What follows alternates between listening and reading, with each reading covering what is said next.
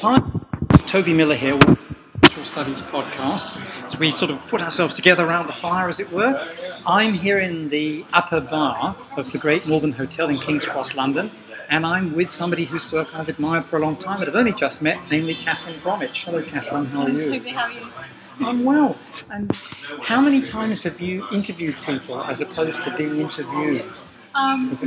Many more than being interviewed. I don't know exactly how many, maybe 50, 60 times. Wow. So you kind of get used to asking the questions and like erasing yourself from the conversation, so it's very odd to be on the other end. Yeah, and I should say, I don't know how long you've been a journalist, but I know people who've been journalists for 50 years, which definitely is longer than you, and they don't like it. They don't like it. But tell us, just for starters, what you've been up to today, because I think you've just left work fairly recently. Yeah, just come from The Observer. Right. I'm at the New Review right now. It's just kind of speaking. For this lady. Thank you. I'm just there for a few months, over the summer while people are away, and helping organise interviews, so try to get famous people to talk to us before they speak to other newspapers. A bit like what my podcast is trying to do, actually, but on a smaller scale. Well, first of all, for people outside the UK, perhaps you could explain what The Observer is. Yeah, well, The Observer is the Sunday paper of the Guardian, which everybody now knows about around the world. Global brand, kind of spanning all of Australia and America. The Observer is on Sunday, and it's the oldest Sunday newspaper in the UK. Is it 200 years old or something? It's aged, isn't it? So. Something like that. Yeah. Something like that. And I'm on the New Review section, Right. so that's the culture and arts supplement. It also does pictures on politics and sport and a bit of everything. Bit of everything.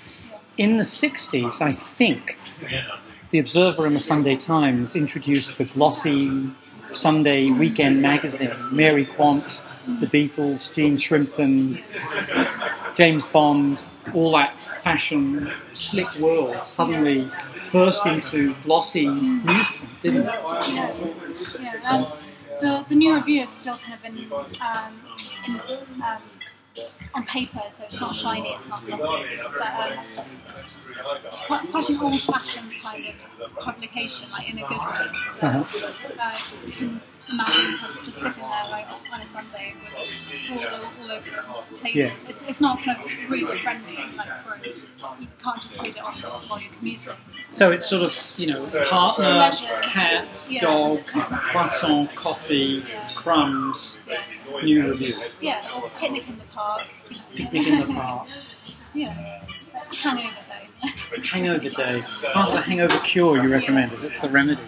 And not wanting to get you to talk out of school, but tell us what it's like trying to get a famous person's interview ahead of or instead of competition. I mean, you don't have to give names if you don't want to, but an example from the past that you could fabricate for us, as it were.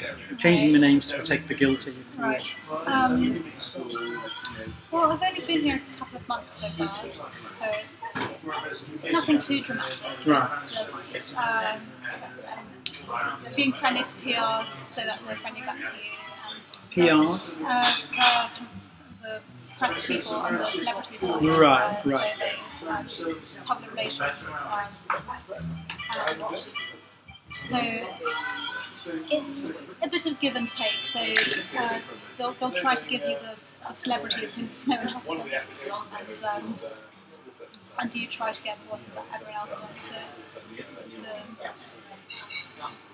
an exercise in diplomacy. Yeah. Who wants Mel Gibson nowadays? Style question, right? I haven't seen him for a while. So, in a sense, you're both sides are dueling with A-list versus B and C. Yes, I guess, right? Yeah, so celebrities are. They shouldn't it feels silly for a publication like The Observer to chase celebrities, but people do buy them. For that. Well, isn't it the thing about The Observer, and maybe you could explain a bit about the difference between the so-called tabloid and quality papers in the UK, because a lot of listeners won't be familiar probably with that difference. Yeah. Well, there's on the lower end of the spectrum, there's the red tops, so there's the Sun and papers that are called tabloids. Like today on the Sun's front cover, there was a 4-year-old boy who apparently had the mark of Satan on him. And it showed the boy's face. It was completely ill-judged. It's probably just a mark that he got from a hot hairdresser. Yeah. Gaza doesn't exist. Yeah. For such a paper. Yeah. Right? I don't think I've ever seen that on the Sun front page. Yeah. And there's the kind of like mid-range papers like Daily Mail, who have pretensions of being a bit better written, better informed, but they have a very strong agenda against immigration and people on benefits, and it's kind of aimed towards what people say is it's for the wives of the people who run the country. Although I have to admit that there's online there's Mail Online sidebar of shame, which is a guilty pleasure of mine, and it has all the latest news about Kim Kardashian. Well, this is the thing, in the United States, it goes gangbusters, and it's very different from the Mail here, isn't it? I mean, if you go to the Mail Online in the US, which is enormously successful, it's all celebrity gossip. It's all Kim Kardashian, actually. And there's none of the maniacal wives of the powerful obsessions with people of colour or somebody who doesn't have an English accent or any of that retired Mrs. of Tunbridge Wells crap. It's all Kim Kardashian all the time. Yeah, very, very popular. Oh, that's a different kind of danger, because I think where the Mail Online in the UK kind of draws people in with the sidebar of shame, so you want to see, what's Cara Delevingne been up to lately, and you end up reading about how immigration is bad just by kind of clicking around the site. I think that's more dishonest than just having celebrity gossip, which is kind of escapism and fluff. After a long day at work, it's quite fun. It's relaxing, it's like television. Yeah. It's warming, soothing. Yeah. So what about The Guardian, The Times, The Tory Graph? Yeah. The non-tabloid, in old terms, broadsheet. Yeah. They're defined as good quality papers. The Times sells a lot more than The Guardian, but that doesn't make us better. The Times says kind of centre ground, but it's actually fairly right-wing. The Tory Graph is rightly so. It's pretty right-wing as well, but it does have some good culture and humour pictures. And good writing. Yeah, and throughout all of these papers, there's pretty much the same writers writing for all of them, so you very rarely find someone who only writes for left-wing papers, because there's so few of them. There's only the Guardian and the Independent. And the New Statesman, which is a newspaper. It staggers. Yeah. Which is a weekly magazine meant to be the answer to The Spectator. Yeah. And a good magazine. Yeah. You've worked for The Independent as well, haven't you? At least written for The Independent. Yeah. I did work experience there last year. Oh, did you? Yeah. I mean, they're going through a tough time. But here you are at The Observer filling in a sense, while folks are on holiday. That's a great opportunity. Yeah. The Observer is a wonderful paper. Yeah. And it's only fairly recently that it and Madroniad are together, I think. Like last 20 years, 10 years, something like that. It was a separate entity. And there are strange historical reasons why in Britain Sunday papers were separate. So there was never a Sunday Sun until recently. The Times has a separate thing called the Sunday Times, and so on. They have different editors. They have different personalities. Observer maybe a little less on the left, or is that that's a feel thing? I'm not sure if that's right or not. I wouldn't say that. I think it's more aimed towards a slightly older readership. I mean, in the Guardian weekend, there's lots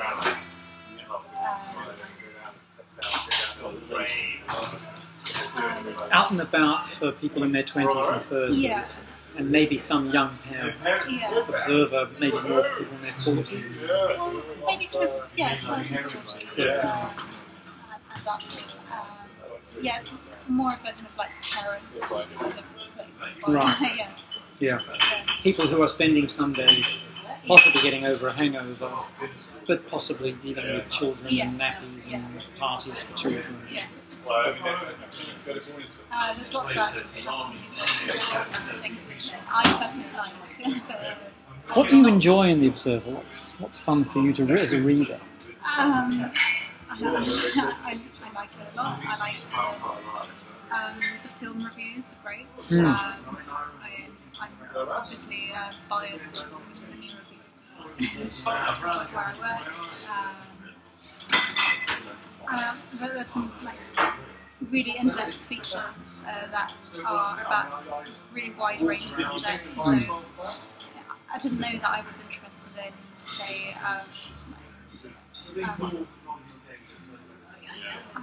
trying to think of it recently. My mind's completely blank. End of the work day. So you'll end up reading something that you didn't know that you cared about before, and just the calibre of writers they have. It's really like the top end. That's terrific. There's lots of won awards, back-to-back. And it's in this extraordinary edifice, Guardian Towers, right, where the Guardian Media Group is. I don't know about the Observer, but the Groniad itself has podcasts and some video material online.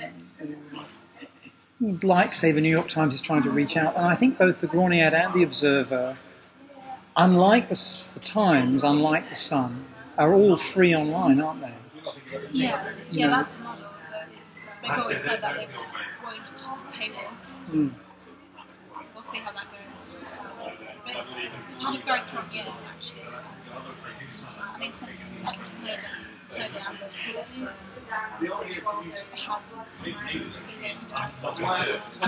say that as an employee. Sure.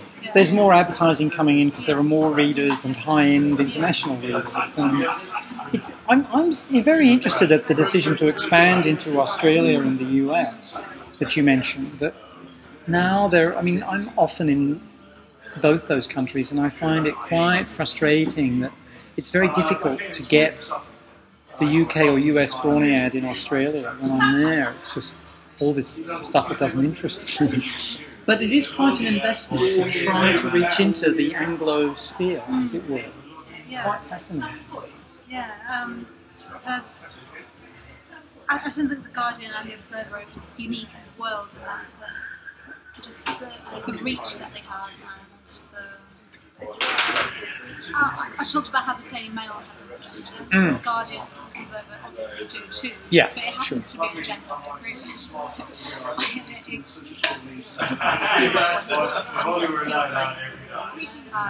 even if it is biased and it's right to be because it believes in it and it's doing it. Believes in rather than just making themselves richer by avoiding taxes. Well, when you look at the Mail, which I think pays its journalists more than most of these other papers, if not all, there is a real brutality to it. I think the thing about the Graniad and the Observer that I admire as a reader, and I am actually a subscriber in that I buy the Kindle version, is that multiple sides of stories are always given. Multiple sides. And yes, of course, it's a leftist agenda, but any kind of leftist agenda should ideally be one that says, actually, this is very complicated, it's not just dialectical, it's multi-pointed, multi-sided, and we're going to try to give you all elements of the story. And that's why it's more valuable to me than, say, the New York Times, which I read during many years living in the United States, or the LA Times, where basically you're told there are two sides to the story. One is liberal, one is conservative. And frankly, that's just simplistic in its own way, as much as the Daily Mail and its madness in this agenda to which you referred. So, as a reader, I'm very positive. So tell us a bit about how you got into journalism. Is it all right to ask about that? Yeah, sure. Oh yes, that would be lovely. Thank you very much. So, it's been kind of a roundabout way. I obviously wrote for the student papers and so on, What, in high school? Yeah, I I've always been kind of in the feature side, like the arts, rather than hard news. I'm not going to breaking news stories. Be it next when Greenwald, as exciting as all that is. Yeah. Me. So I was curious about music, art, film, since I was about that age. Fun. And where was that? I was here in Britain? No, I went to do school in Vienna. My mum got a job at the UN there, so I went to live there for about 7 or 8 years. So I went to school there. So you were writing in German? No, it was an international school, so it was all in English. Okay. My German's very bad. Right. When I went to university in the UK, I went to York and I did some student journalism there. Like, even at uni, there was a division between the tabloid and dance series. Oh, really? On campus? Yeah. How interesting. There were two. Yeah, so there's Vision, which is tabloid. Right. It's more about scandal and fashion. Yeah, just like big pictures of people's faces. So was that Scandal on campus? Yeah. Oh. So, wow. Okay. Yeah. Well, news, or news, depending on how you pronounce it, was the more highbrow. The one I wrote. And you were doing feature journalism there? Well, I was just doing like a little bit before the music section. I didn't do lots. I kind of went on journalism at uni and kind of gravitated towards the academic side. What were you majoring in? English literature. So I was really interested in like modern literature and film. So I did lots of modules in that, and afterwards I did a master's degree in London at UCL, in University College London. University College London, and the degree was called English Issues in Modern Culture, which was kind of as it sounds, a little bit of everything. So like Preparation for the new review, it sounds. Yeah, or for dinner parties. Well, it's only a question of time of day. Yeah.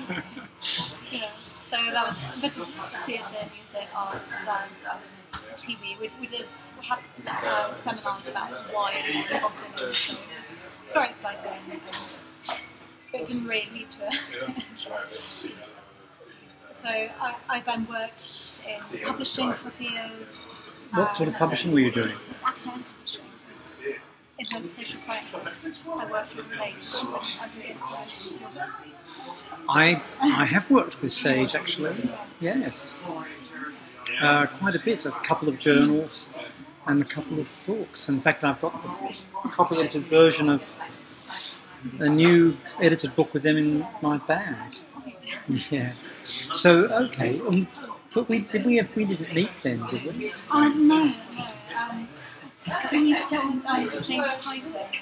Yes. Yeah, I think he said something to that list. But I was also in the US most of the time anyway. But it's an interesting company scene. It's much more progressive and critical and intellectual in the UK than in California. Oh, really? Yeah, I mean, all the people I've met who work there are smart and interesting. But publishing doesn't pay too well in those areas, I don't think. It wasn't so much about pay. It was that during that time I was doing bits and bobs of writing for like local newspapers and websites in London. And my love for journalism that I'd put aside for a few years came back. Reasserted it. Yeah, so I realised that's what I wanted to do, and then I went back to university, a master's in magazine journalism. Another master's? Yeah. My God, you're the most qualified person in this room. I mean, not that I know that for a fact, but I suspect it. Masters in magazine journalism, where was that? It was at City University London, which is just down the road. Walk in here. Indeed it is.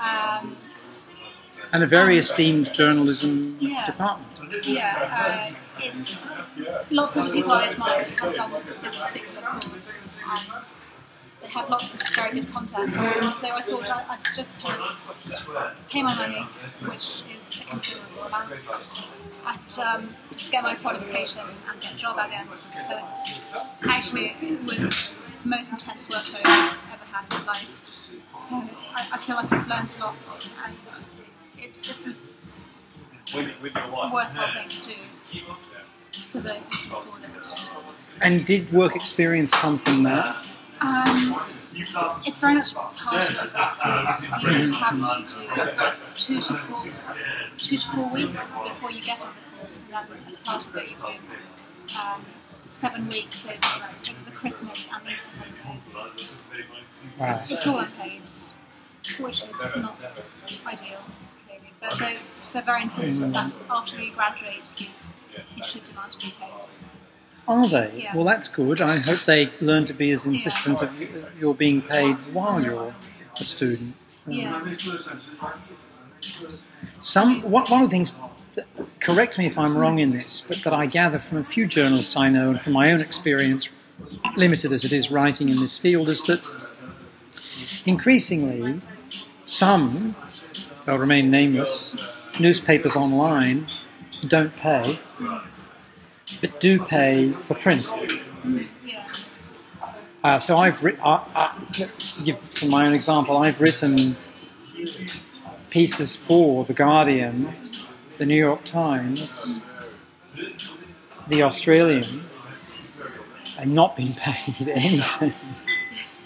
Right?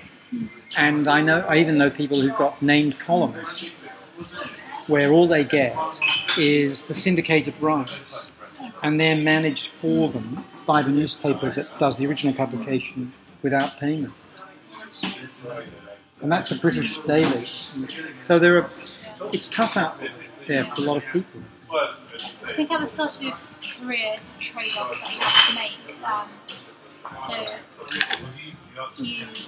you could get some articles in a really good publication and not get paid for it. That gives you more exposure.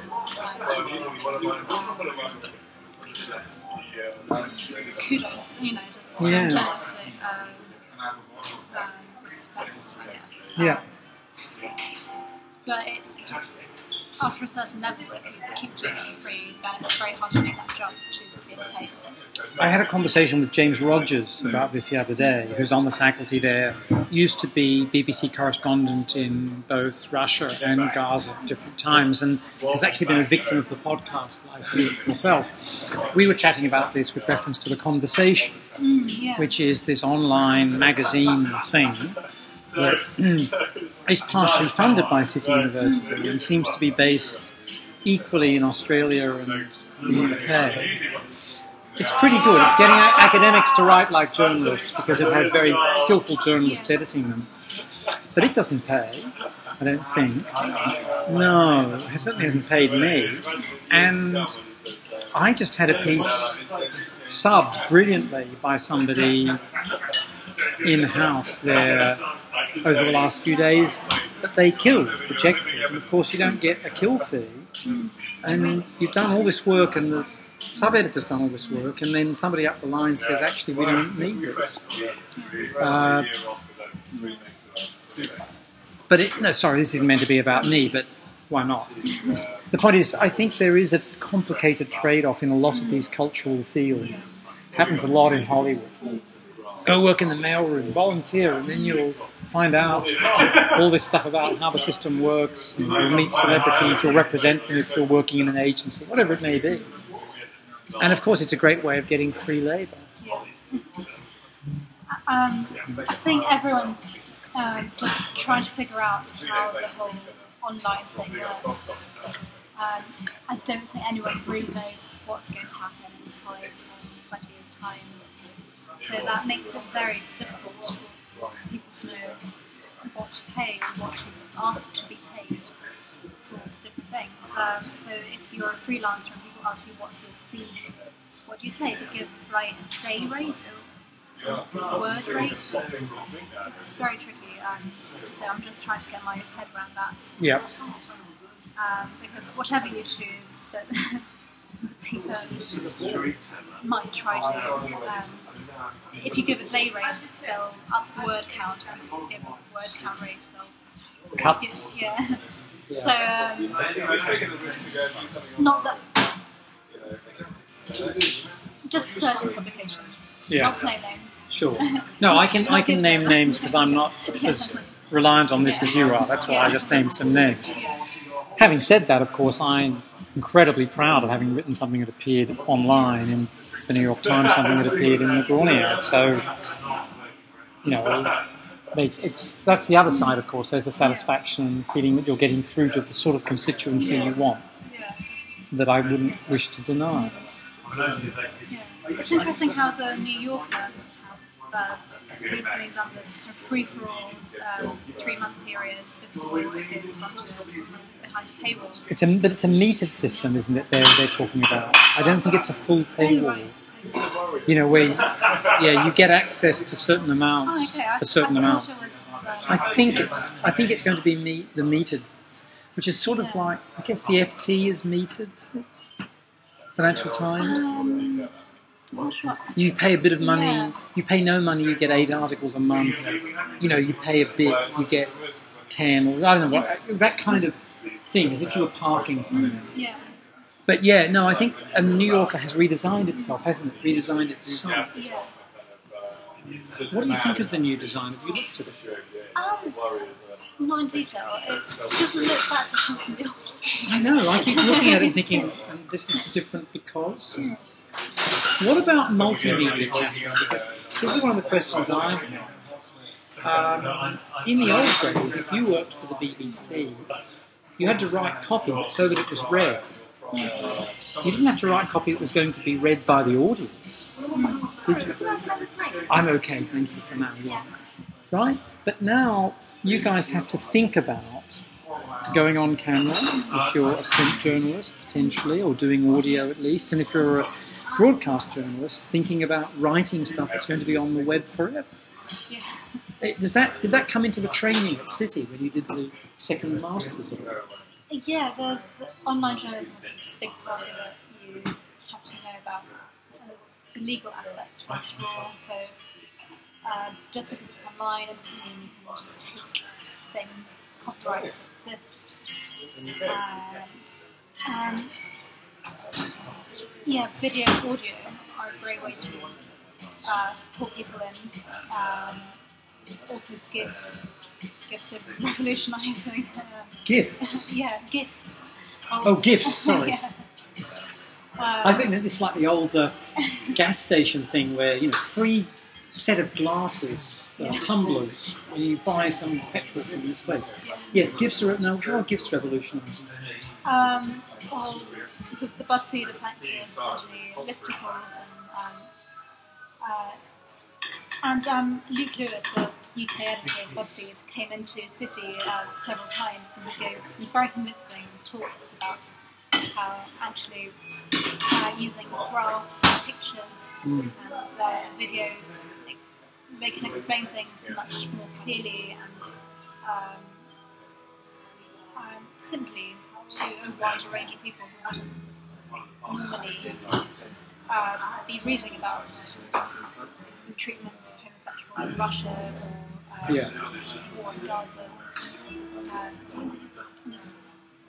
But I think all around this has had a good effect. I mean, even Torygraph, the other day there was a really good infographic about every child that's died in Gaza and that had their name and age.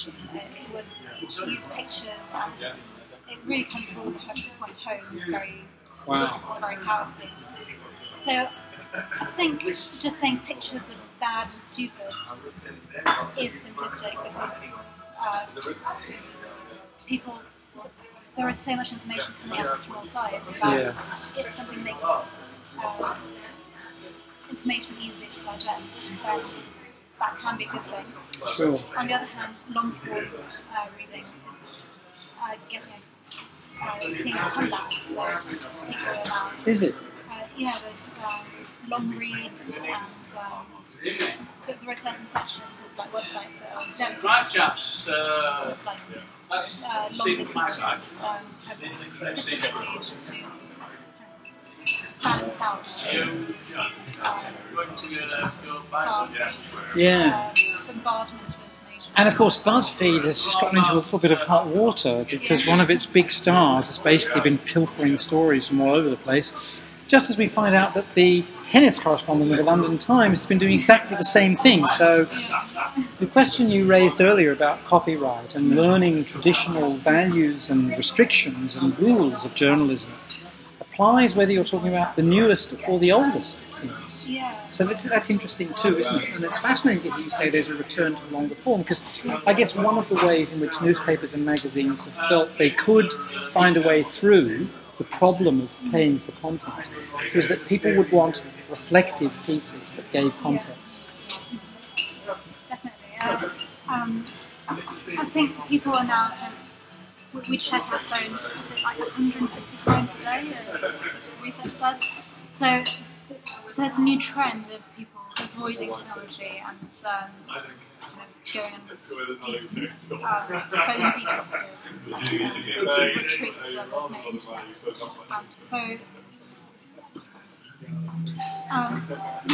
Either reading a book or a long article now seems like some sort of revolutionary. How do you read books, Kathryn? Do you read them in digital form or material, printed? It depends how long they are. I like the actual objects of books, so I like the covers, I like the fonts and the texture of the paper. But if a book is like 800 pages long, I have a big bag, it's full of crap already. I don't need any more weight, so I've got a Kindle for that kind of book. The Goldfinch. I'm reading that right is on the Kindle. Yeah, so, let me guess. Oh, and you're reading it now. God, yeah. How stereotypical are you, or how stereotypical am I? I'm a massive stereotype. I watch HBO shows. But you want to know about Kim Kardashian. Yeah, sure. Do you think Bruce Jenner is becoming a woman? Has to be the next question. I don't know that much. Is he transitioning? Who is Bruce Jenner? Bruce Jenner is her stepfather, Okay. who is divorcing her mother, and who appears to be transitioning. He's a former Olympic decathlon champion. Oh, right. And he appears to be transitioning, according to sources close to me, like the Daily Mail. So I think we've been found out here. I'm disappointed in you. Yeah, I mean, Kim's not really my celebrity of choice. I mean, there are celebrities and there are celebrities. I'm as obsessed as anyone by the kind of car crash ones, like Kim. It's kind Lindsay of like Lohan. It's like, Yeah. Lindsay, it's just a bit too serious. Oh, you go. Yeah, So, which car crash celebs do you enjoy rather than?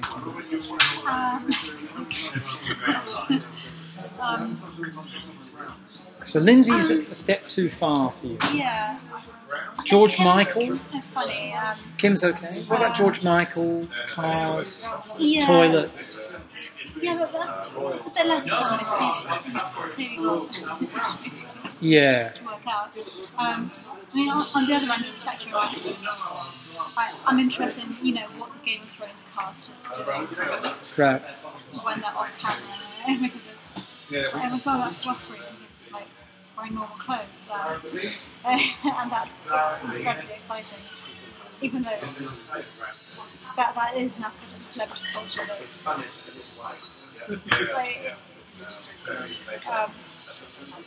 Jack Gleason, the actor, has publicly denounced.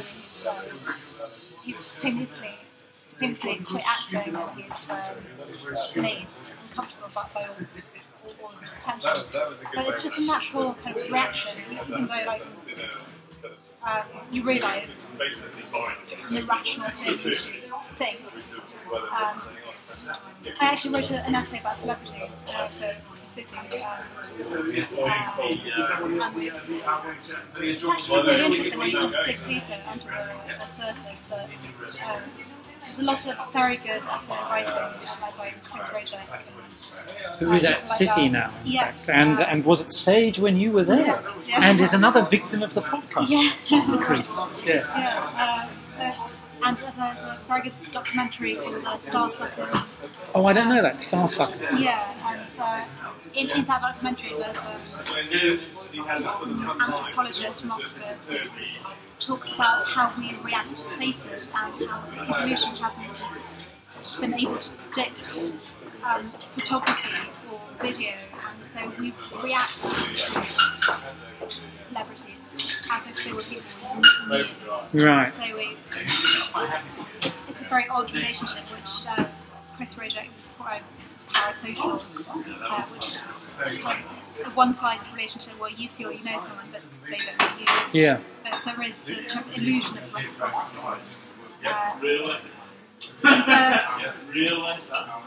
I think even and what came up in this research was that everyone says they hate celebrity culture, or they're immune to it, but there are very good kind of biological reasons why we are, and there is a chasm between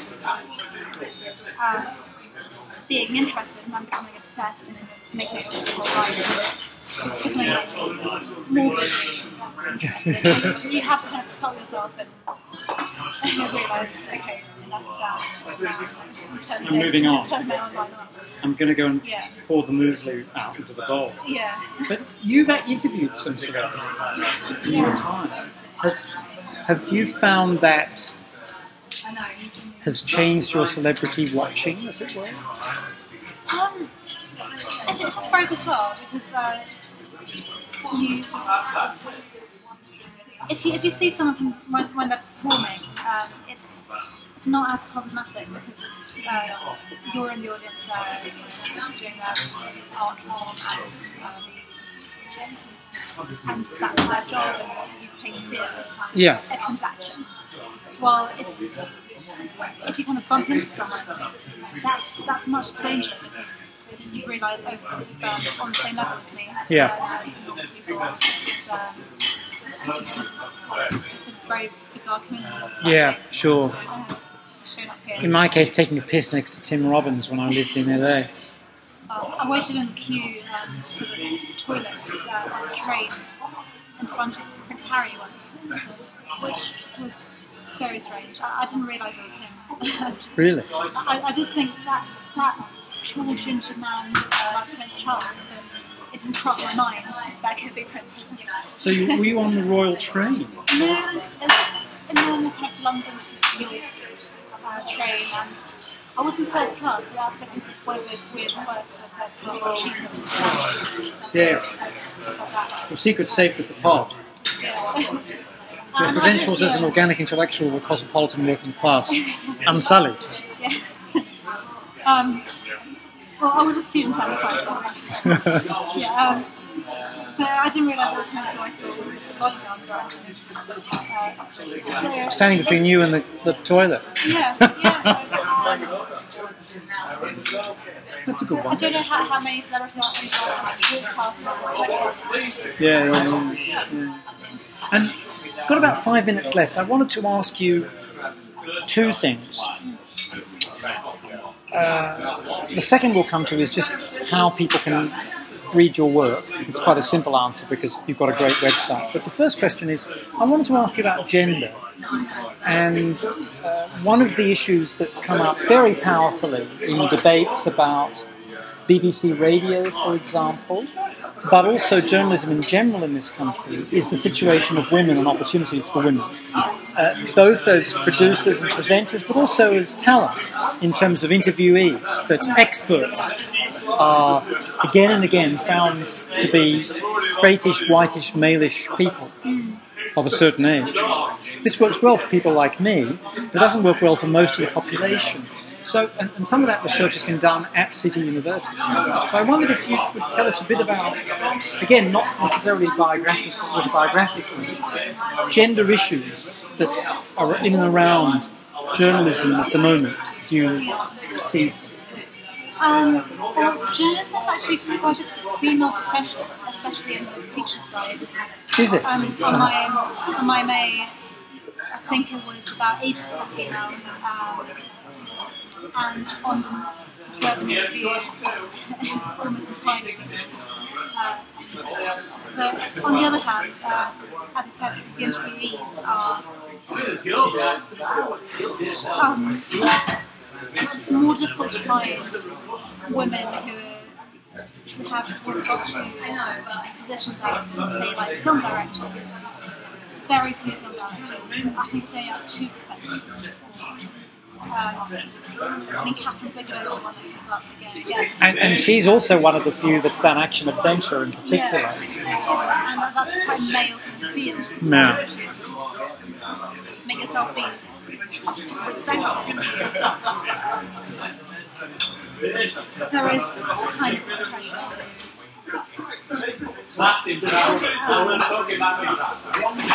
Pander to male tastes. If you look at celebrity culture compared to sports, Right. If you look at like fashion, it's all dismissed as like airhead stuff, and women who are interested in fashion are talked down to, and well, sport, which is, to be honest, just men kicking balls, mainly.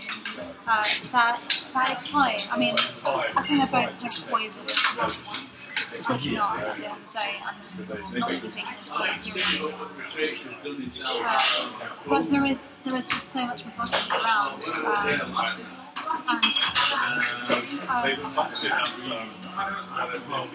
I do sometimes feel that if things I wrote were written by men, the response would be less aggressive, less kind of personal. I have this blog called Stuff White Brits Like, which I've copied from the American website, Stuff White People Like, which is basically about how things that stereotypes like me, so like, in their 20s, living in large cities, having a degree in the humanities, I can do all the things I do. So I've written that kind of without putting my name on it, fairly deliberately, because comedy is something that, if you know it's done by a woman, inside you're thinking, oh, this is a so you're kind of on your guard to find funny. Wow. So when your byline does appear, have you received tweets or comments in magazines or newspapers online that are misogynistic? Not overtly misogynistic. I've been fairly fortunate in that way.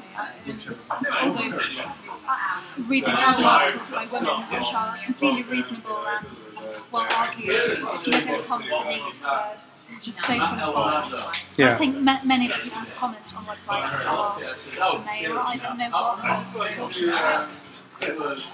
I'm a complete guess based on absolutely nothing except my own opinion. I'd say it's about 80% male. And mostly wearing anoraks. Yeah. And spotting trains. So there's a lot of like very defensive backlash. So I wrote an article about how men in Texas are part of this open carry movement. So they openly carry guns in public spaces, which are full of women and children, ostensibly to protect them, but actually it's very intimidating and women don't like it, and just people don't like it. And so I wrote a tongue-in-cheek article kind of making fun of these men, and just the backlash against that article was really virulent.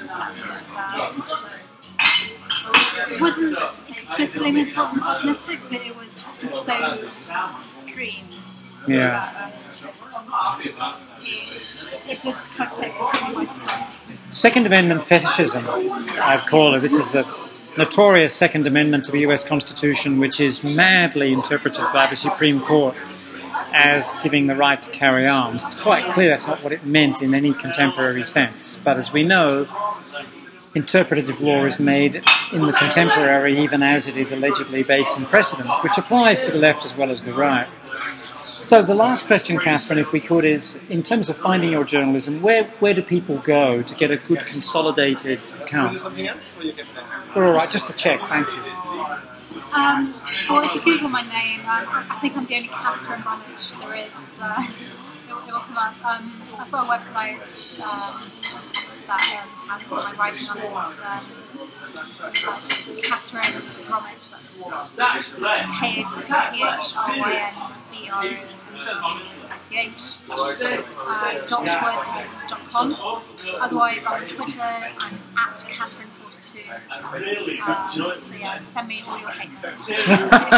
But filter it through a non-misogynistic piece of software, please. Yeah. That's all right. Thank you. Well, thank you so much, Kathryn, for coming into the Thank pod. you. And what would be fun would be maybe when you're, in your next spot, if you would come back into the pod and share with us how things are going. All right, great. Many thanks.